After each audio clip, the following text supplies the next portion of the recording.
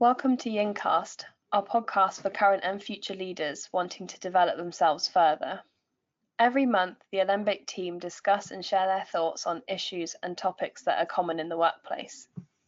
Today on the podcast, we have Matt, Rosanna, and I'm Alice. Hello. Hello. The last few podcasts, we've been working through a tool called Team Psychology from Tuckman, 1965. So we've gone through forming when our team first starts off and we're all a bit nervous and polite. True feelings are sort of pushed down and not communicated. Last time we talked about storming. This is where there's a bit of friction. People say how they really feel. It might cause a few arguments or disagreements. And this time we're going to be talking about norming. Norming is where it's less emotional than storming. It can be described as slightly boring because nothing's really happened, no drama. But it does mean that we're a bit more confident in our team, in our roles, and what we want the outcome of the team to be. And maybe we spend a bit more time with each other outside of work time. Maybe we spend a bit more social time together.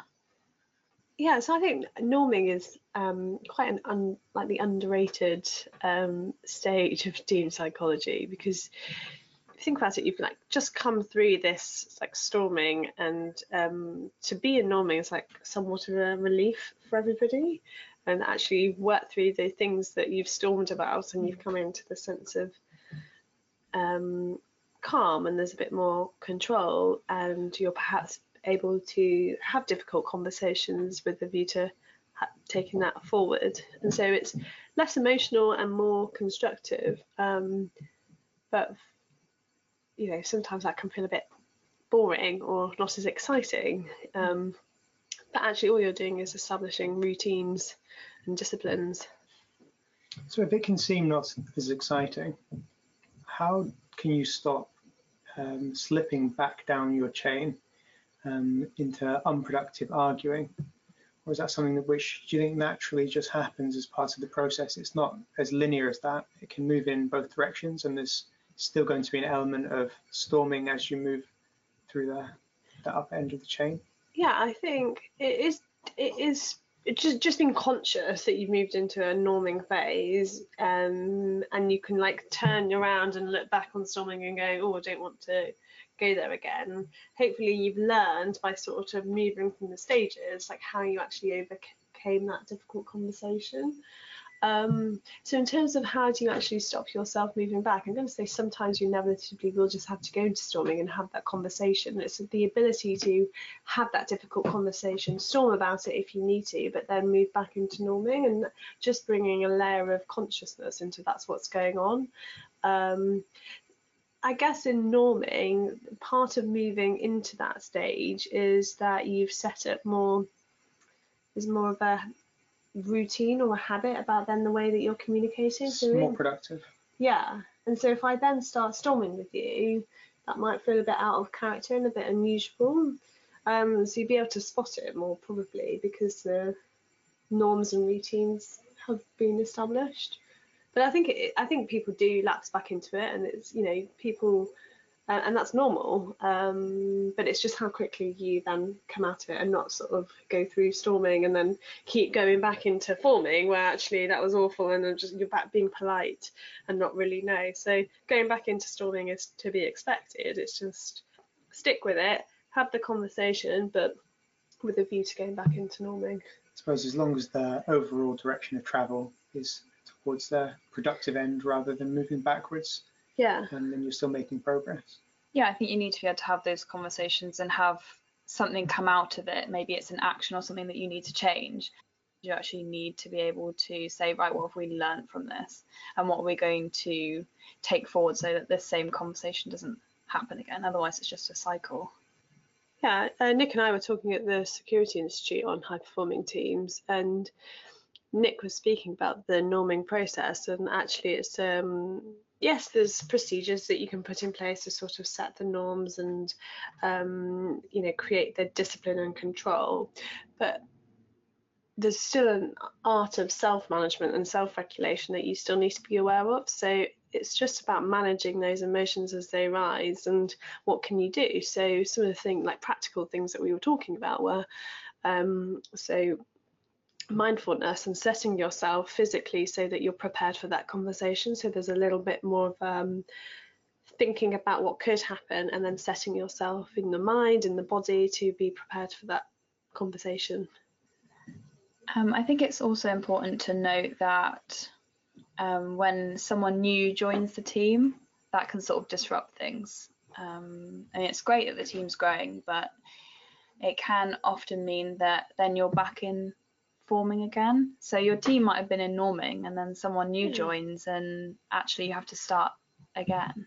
Yeah, I was thinking about this because, well, I'm quite curious to see if you're joining a team that's in norming, and you arrive, and there's an element of that politeness that's at the start, so you sort of feel like you're informing. How quickly do you then sort of go through the barriers to the norming stage? I'm sort of quite curious to see your thoughts on this, Matt. That would be really interesting to see how that affected the team dynamics overall, because as an individual you'd almost always have to start informing, because you'd have the same unfamiliarity with the rest of the team. But it also forces other people on your team to start again, because you've become part of their larger team. So they might be in very high performing stage with 90% of the team, and as a single you've sort of forced them into those new dynamics, how that affects them and the team overall. And I'd be really interested to see whether in fact you moved more quickly through those, being part of a team that was overall in high performance or overall in norming, as opposed to completely new team dynamics. You'd expect it would be quicker. Yeah, and I guess it depends on what it is and like the purpose of the new role, whether that's a role that's new or a role that's a replacement. And so there might be a bit of storming if there's a whole new role and a new purpose for that person, because then everybody has to shift. It's new to everybody. But I think if you arrive in a team and you think, right, this seems like a pretty slick team. They sort of know each other pretty well. Looks like they know each other's strengths, and they have a process for things. And it seems to be, they seem to problem solve quite well together. That's all signs that they're in the norming stage. And so it probably is quite a good place for somebody to join at, because that would seem like not too emotional, quite easy to slot in and catch up with the rest, I guess. I guess what I would say is that there's lots of different team dynamics that go on in this process, and some people are quicker to want to work through the stages. So some people are naturally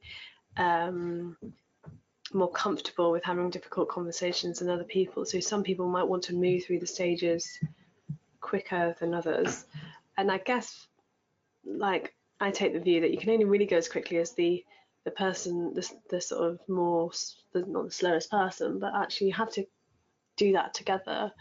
And so I guess the next step after norming is performing, but you might end up being in norming for quite a while because it takes the team a long time to establish those norms and routines, and actually just making sure that there is discipline, there is control, and there's a shared goal moving forward is a really good place to then think, okay, how can we really smash it out of the park? But just being mindful that some people want to get there a lot quicker, and then some people it might take them a bit longer to get there. Yeah, I think you've got to get there as a team, haven't you?